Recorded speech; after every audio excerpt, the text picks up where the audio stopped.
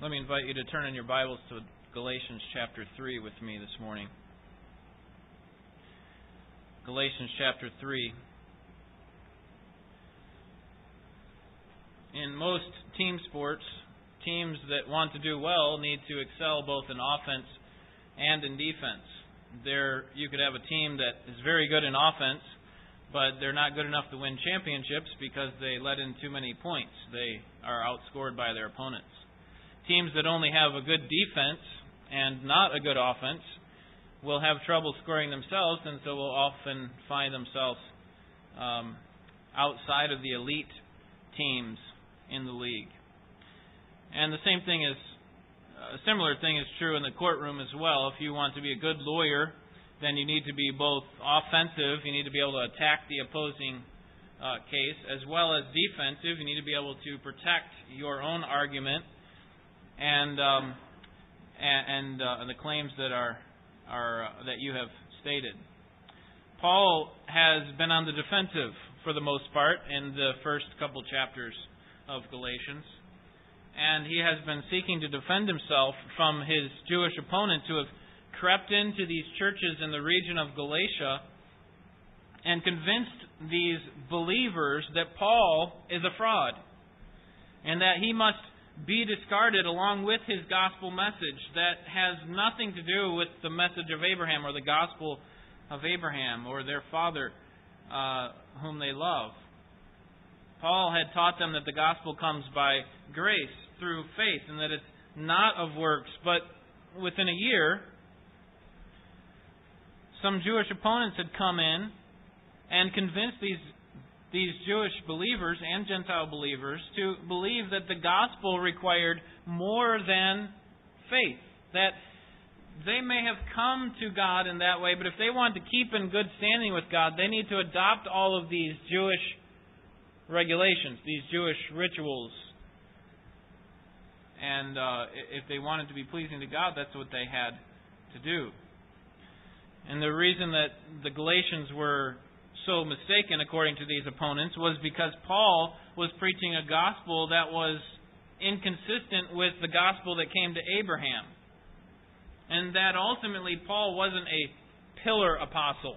He wasn't like Peter, James, and John. So you can kind of discard what he has to say because he's actually received his message another way and he's manipulated it, distorted it, before he gave it to you. And Paul's saying, no, I am a genuine apostle. I got my message directly from Christ. And so it's not inferior. It's actually the true gospel. And in fact, Peter, James, and John agree with my message. And so in response to these claims by his opponents, Paul defends his apostleship and his gospel in chapters 1 and 2. And then in chapters 3 and 4, he shows from the Scripture the true nature of the gospel. And that's where we've been the last couple of weeks, seeing the true nature of the gospel, that it is not something that we have to do. It's not performance that is required in order for us to be accepted before God, but rather it is faith. It is hearing by faith, receiving the message, responding with faith, not a performance. And the Galatians should have known from their own experience that their salvation did not come from their performance. In chapter 3, verses 1 through 5, Paul lists these series of questions. I think there's 6 questions there. And he says, how did you initially come to saving faith? Was it through your works, through the works of the law? Or was it by hearing through faith, or with hearing through faith? And of course the answer is by hearing with faith. That's how we came to Christ. And so he moves on to the end of that passage, chapter 3, verse 5, and says, if that's the way you came to Christ, by hearing with faith, then that's the way you continue in your faith. If you want to continue to grow in your faith and be in a right standing before God, the same thing is true. You need to hear with faith. It's not your performance that makes you acceptable before God. And in fact, that is exactly how Abraham received the Spirit. That's what we looked at last week in verses 6 through 14. Notice chapter 3, verse 6. Even so Abraham believed God, and it was reckoned to him as righteousness. See, what they would expect, these opponents would expect Paul to say here would be, yet Abraham worked in order to be accepted before God, in order to receive this righteousness. But Paul says no. The Scriptures are clear. Genesis says, Abraham believed God, and it was credited to his account as righteousness. And so his point is this. The gospel that I've told to you, Galatians, is the same gospel that Abraham received. That he came to saving faith. He came to a proper conversion through his belief, not through any amount of works that he had to do. In fact, his circumcision, which is what they were suggesting that the believers do there, they become circumcised in order to be accepted before God. Abraham's circumcision came after he had believed. That he was called out of Ur of Chaldees, and when he believed God to leave that place and go to a place that God would tell him, God credited Abraham's simple belief as righteousness. Now, obviously the Galatian believers have more understanding of the content of the gospel. For Abraham, he didn't know it was going to be Jesus of Nazareth that would actually come and die and be buried for 3 days and then raised from the dead. Abraham didn't know that. The Galatians did. But Abraham did know that there was a Redeemer who was coming, and that ultimately his salvation does not come through his performance. And this is what Paul's been trying to explain remind really the Galatians that Abraham had believed God's word and God counted it as righteousness. And that's the same way the Galatians responded. And so now the Galatians have to come up with the following response. After they see that, well, if Abraham was saved that way, then what's the purpose of the law? I mean, you're suggesting that a person doesn't have to obey the law, that is, the law of Moses. So what's the purpose of it? Why do we even have it? And Paul's going to answer that question in our passage this morning in chapter 3, verse 15 through verse 22. Now, before he does that, he's going to show that the law of Moses is inferior to the promise of Abraham. So we'll talk about that in these first couple verses. But let me read the passage first, and then we'll take a look at what Paul has to say for us. This is the Word of God. Chapter 3, verse 15. Brethren, I speak in terms of human relations, even though it is only a man's covenant. Yet when it has been ratified, no one sets it aside or adds conditions to it. Now the promises were spoken to Abraham and to his seed. He does not say, and to seeds, as referring to many, but rather to one, and to your seed, that is Christ. What I am saying is this: the law, which came 430 years later, does not invalidate a covenant previously ratified by God so as to nullify the promise. For if the inheritance is based on law, it is no longer based on a promise. But God has granted it to Abraham by means of a promise. Why the law then? It was added because of transgressions, having been ordained through angels by the agency of mediator, until the seed would come to whom the promise had been made. Now a mediator is not for one party only, whereas God is only one. Is the law then contrary to the promises of God? May it never be. For if a law had been given which was able to impart life, then righteousness would indeed have been based on law. But the Scripture has shut up everyone under sin, so that the promise by faith in Jesus Christ might be given to those who believe. Paul responds to their potential objection that they would bring up. If the Galatians said to him, Paul, then why do we need the law of Moses? He's going to tell us why in these verses. And the answer is that the law of Moses points people to Christ. The law of Moses points people to Christ. For the Old Testament believer, it showed them their sin and it showed them they needed a Savior. For the New Testament believer, it shows us our sin and it shows us a need for a Savior.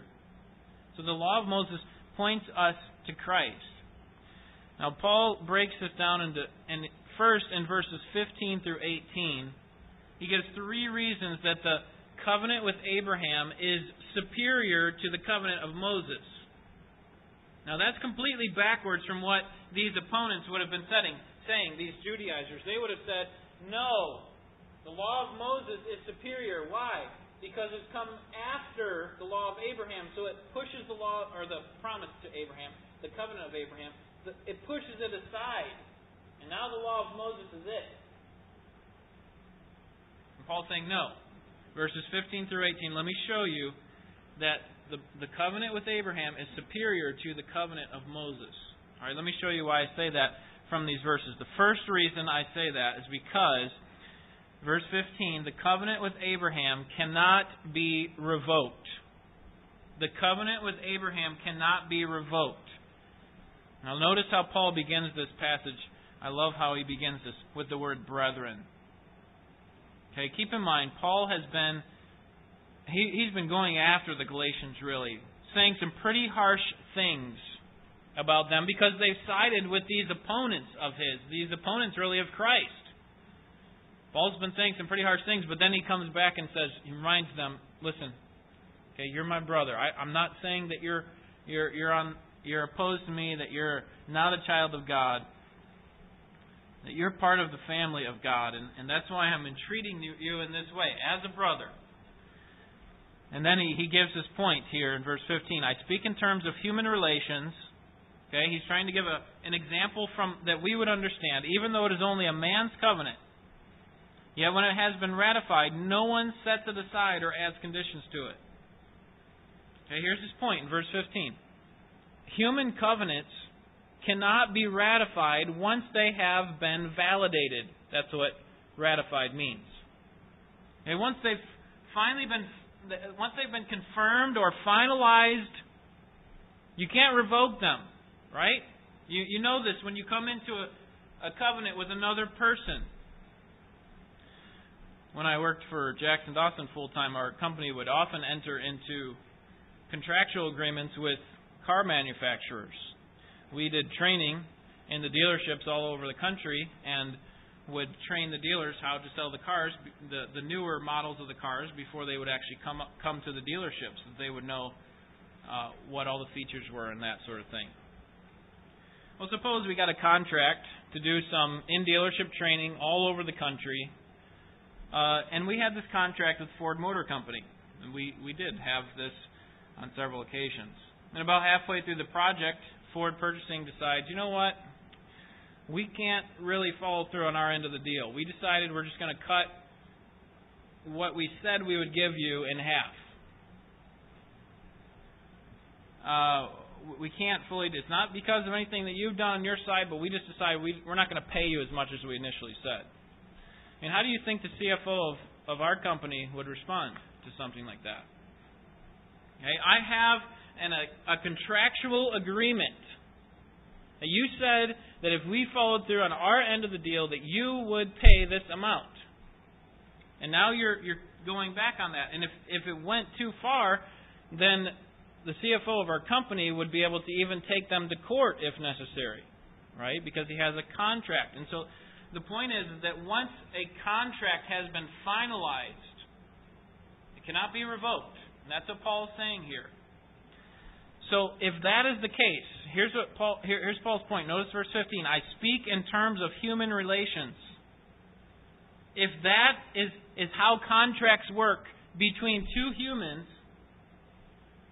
then let me show you how it works from God. Or how much more is God required to follow through on His end of the deal. Look at Genesis chapter 15 with me. We're coming back to Galatians 3 here after we look here. But Genesis chapter 15. I'll show you this covenant that he had with Abraham that Paul is referring to. If we as humans finalize covenants and we have to follow through on them, we can't revoke them, we can't go back on them or add conditions to them after they've already been finalized. How much more is that true for God? And so Paul's point is, that's the way it was with the covenant of Abraham. God's not going to go back and change it or add conditions to it. He's going to follow through. So what we need to understand is, what is this covenant with Abraham? And that's why we're here in Genesis 15. I'm going to read for you a bit of a longer passage, verses 12 through 21, but this is the agreement that God makes with Abram here. Verse 12. Now when the sun was going down, a deep sleep fell upon Abram. And behold, terror and great darkness fell upon him. God said to Abram, Know for certain that your descendants will be strangers in a land that is not theirs, where they will be enslaved and oppressed for 400 years. But I will also judge the nation whom they will serve, and afterward they will come out with many possessions. As for you, you shall go to your fathers in peace. You will be buried at a good old age. Then in the 4th generation they will return here, for the iniquity of the Amorite is not yet complete. It came about when the sun had set that it was very dark, and behold, there appeared a smoking oven and a flaming torch which passed between these pieces. On that day the Lord made a covenant with Abram, saying, To your descendants I have given this land, from the river of Egypt as far as the great river, the river Euphrates, the Kenite, and the Kenizzite, and the Cadmonite, and the Hittite, and the Perizzite, and the Rephaim, and the Amorite, and the Canaanite, and the Girgashite, and the Jebusite. Okay, prior to this, God had told Abram to bring him, verse 9, a 3-year-old heifer and a 3-year-old female goat, 3-year-old ram, a turtle dove, and a young pigeon. And when he brought these to them, look at verse 10, to God, then he cut them in two and laid each half opposite each other, but he did not cut the birds.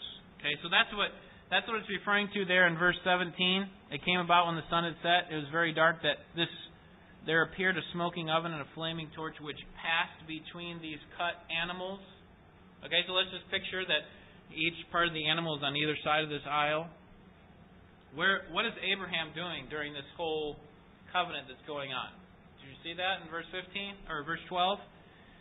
He's in a deep sleep, right?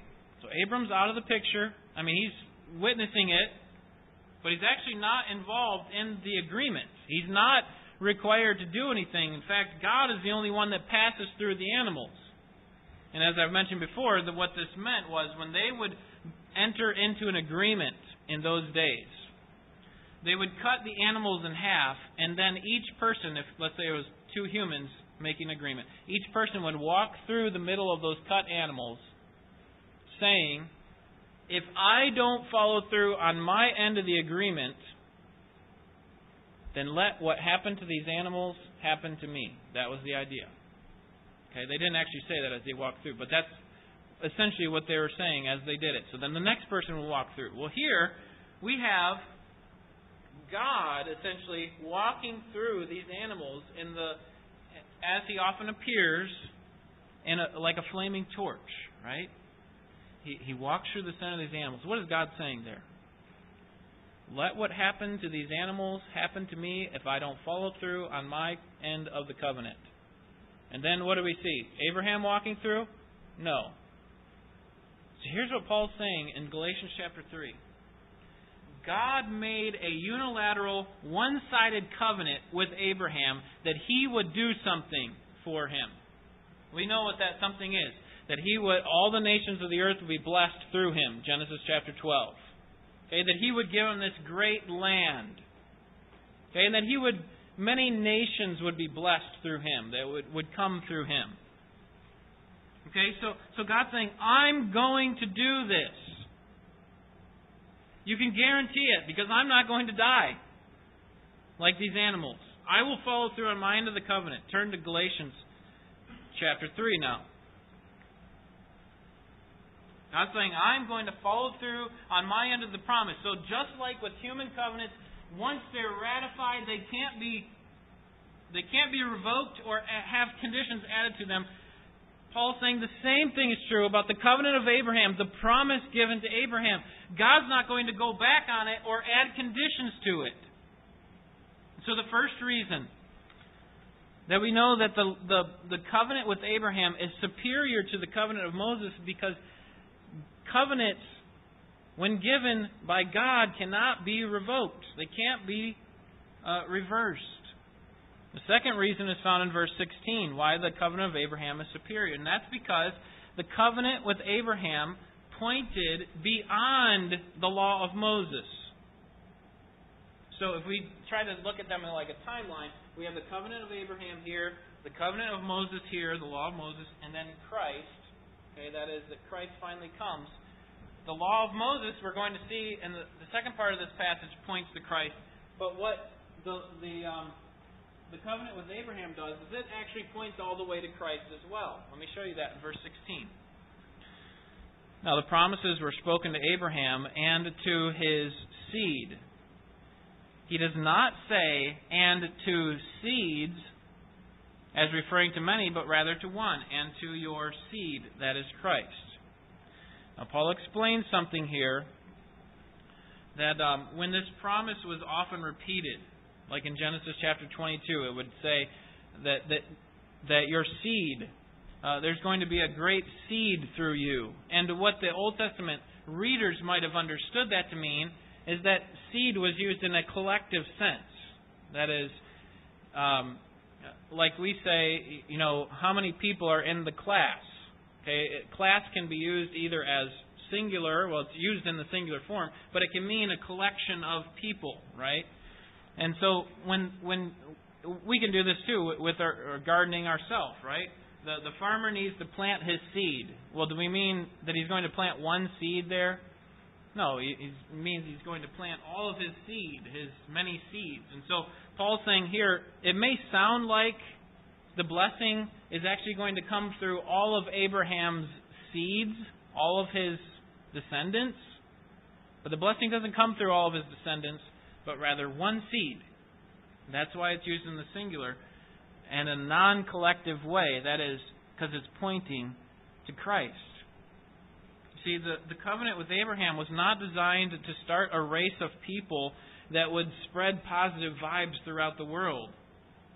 Okay, the covenant, the race of people that were coming from Abraham were actually leading to one specific person, one great Jew, one perfect Jew, and that was Jesus Christ. And so in that sense, the covenant of Abraham actually extends beyond the law of Moses. Now what we'll see is the law of Moses doesn't extend beyond the law of Christ. It doesn't extend beyond Christ. It goes to Christ and stops.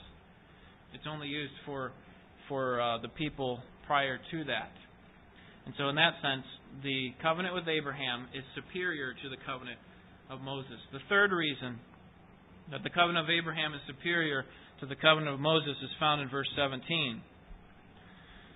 What I'm saying is this: the law which came 430 years later does not invalidate a covenant previously ratified by God so as to nullify the promise. The third reason is that the covenant with Moses doesn't eliminate the covenant with Abraham. Now here's what we would tend to think. This is what the Judaizers taught.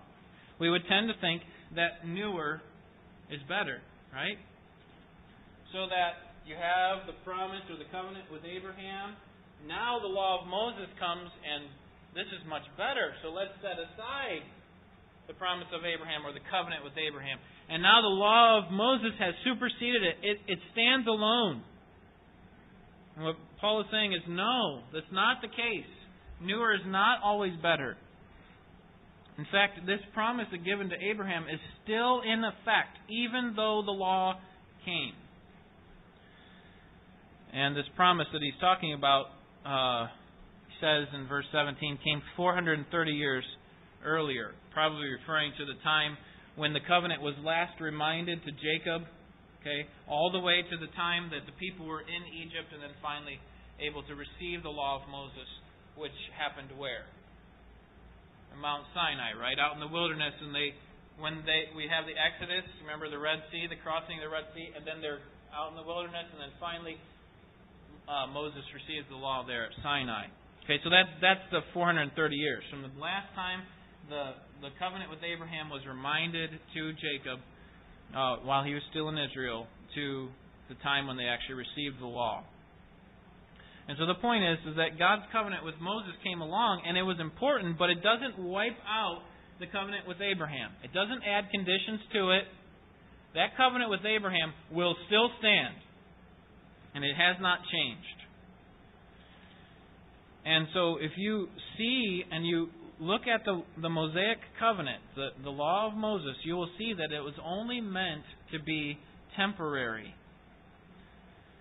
And so that means that the gift of salvation is not based on the law of Moses. This is what these opponents were saying. These Judaizers are trying to say.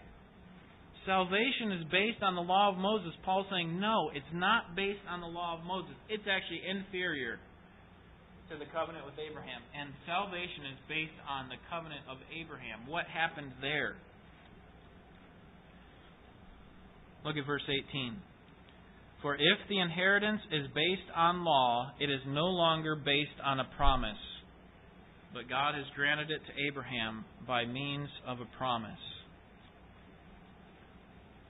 Okay? This is a gift of salvation. And it's based on a promise that God... It's not based on the law. It's based on a promise. If it were based on the law, then we could actually earn it. And salvation is not earned. That's why it's called, notice what it's called in verse 18, an inheritance. Okay, an inheritance is not earned, right? Do we deserve to receive an inheritance from our ancestors? Do we put ourselves or place ourselves into that family somehow? So the inheritance is not earned, and therefore it's not based on something that we did. Performance, law. It's based on a promise that God had given. And so God granted it to Abraham by means of the promise. And so if the covenant of Abraham is superior to the covenant with Moses, and it is, then what's the purpose of it? Why do we even have a covenant with Moses? Why not just have this covenant of Abraham and then come to Christ? Christ comes along through the seed of Abraham and He provides salvation for the whole world. Why have the covenant with Moses? And He answers that question. He actually asks the question in verse 19 and then answers it in the remainder of verse 19 through verse 22. Why the law then? And the answer is, it was added because of transgressions, having been ordained through angels by the agency of a mediator, until the seed would come to whom the promise had been made. Okay, there you see who that seed is referring to again. Remember in verse 16, speaking, and to one seed, which is Christ. Okay, the promise was waiting around till the time when the seed would come, satisfy that law. But here's the answer. It was added because of transgressions. In other words, the law of Moses was designed to highlight man's sin.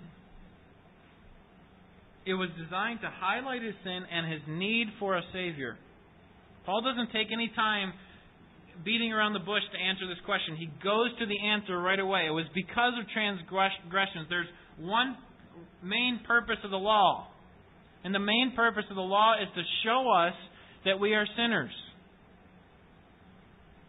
It was designed to show us that we're sinners and that we need a Savior. I mean, we can recognize this very easily by just looking at the law of Moses. Looking at how Israel tried to fully obey it and they couldn't. No one of their great leaders who came since the time of Moses could... there's some great people, right? David, Solomon. No one of them could fully obey the law. And it pointed them to the fact that we can't do it. We need something else. We need someone else. And that is exactly what the law was designed to do. We can see this ourselves by just looking at the Ten Commandments, right? How many of these Ten Commandments have we fully obeyed in our lifetime? Okay, maybe do not murder. Maybe do not commit adultery. But what about the other ones? Do not bear false witness. Have no other gods before you. Right? It points to the fact that we are sinful. And that's what the law was designed to do. And it points us to our need for a Savior. This is what the Old Testament does. That you have all these great people that rise up and say, wow, maybe this could be the one. This is the seed who will crush the head of the serpent. Genesis 3:15. But then they die. And then another leader has to come along to save God's people, and then they die. They don't fulfill God's work perfectly. His word and they die. And so you have constantly these people failing and dying. And what you need is someone who will not fail and who will live forever. And that's exactly what Paul says here in verse 19. At the end of the verse, until the seed would come to whom the promise had been made.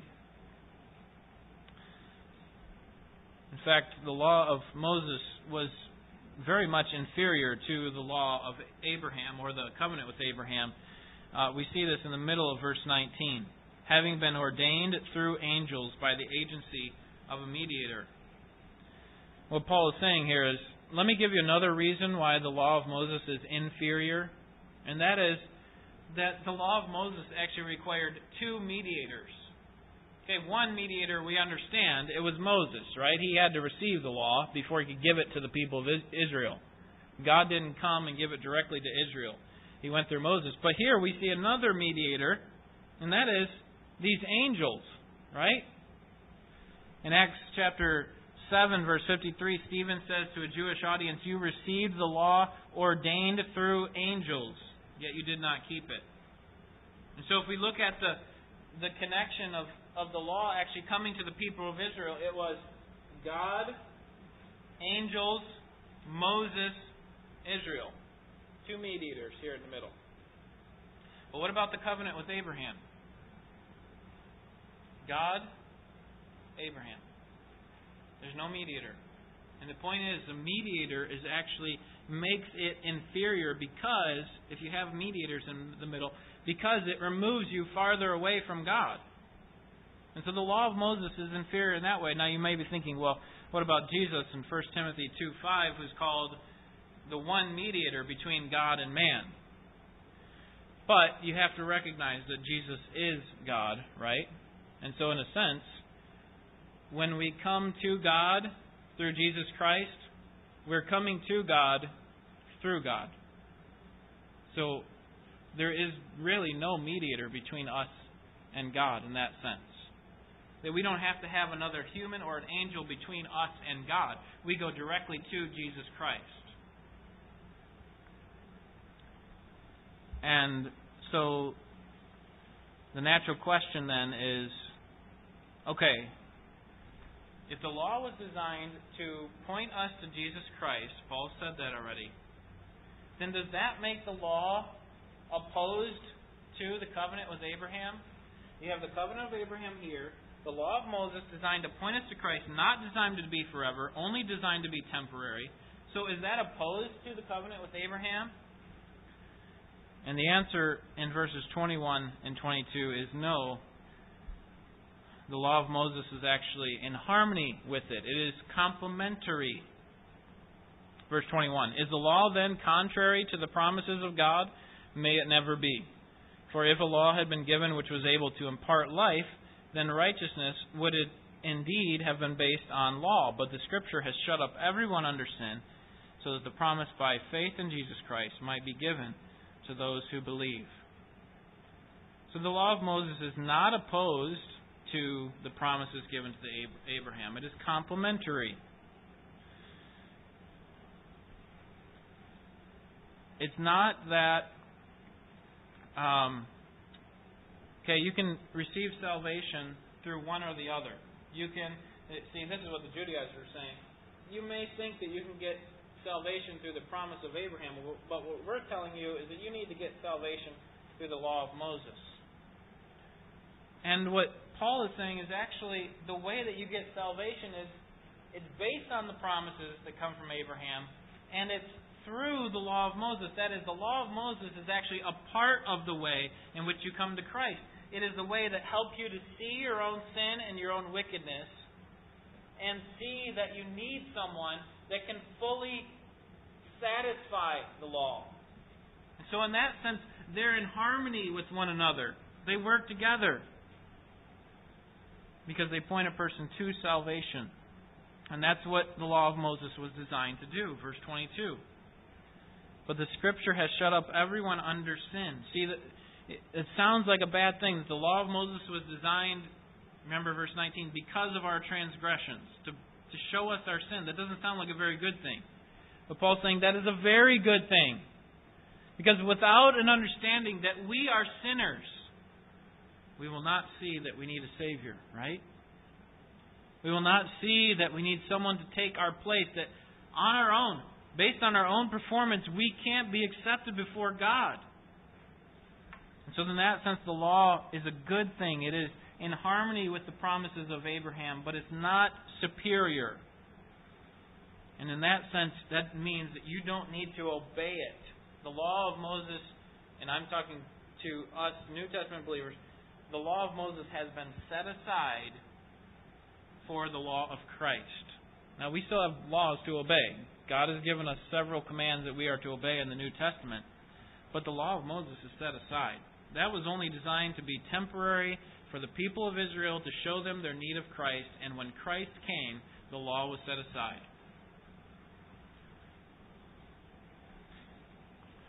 Now, if you've ever bought into the lie that your works are necessary for your right standing before God, then certainly you have seen the futility of your efforts. If God has shown that to you, if you've become honest with yourself. I mentioned last week that those who try to keep the law either have a false hope, God has to accept me because of what I've done. They either have a false hope or they have despair. I can't be accepted before God because I'm so wicked.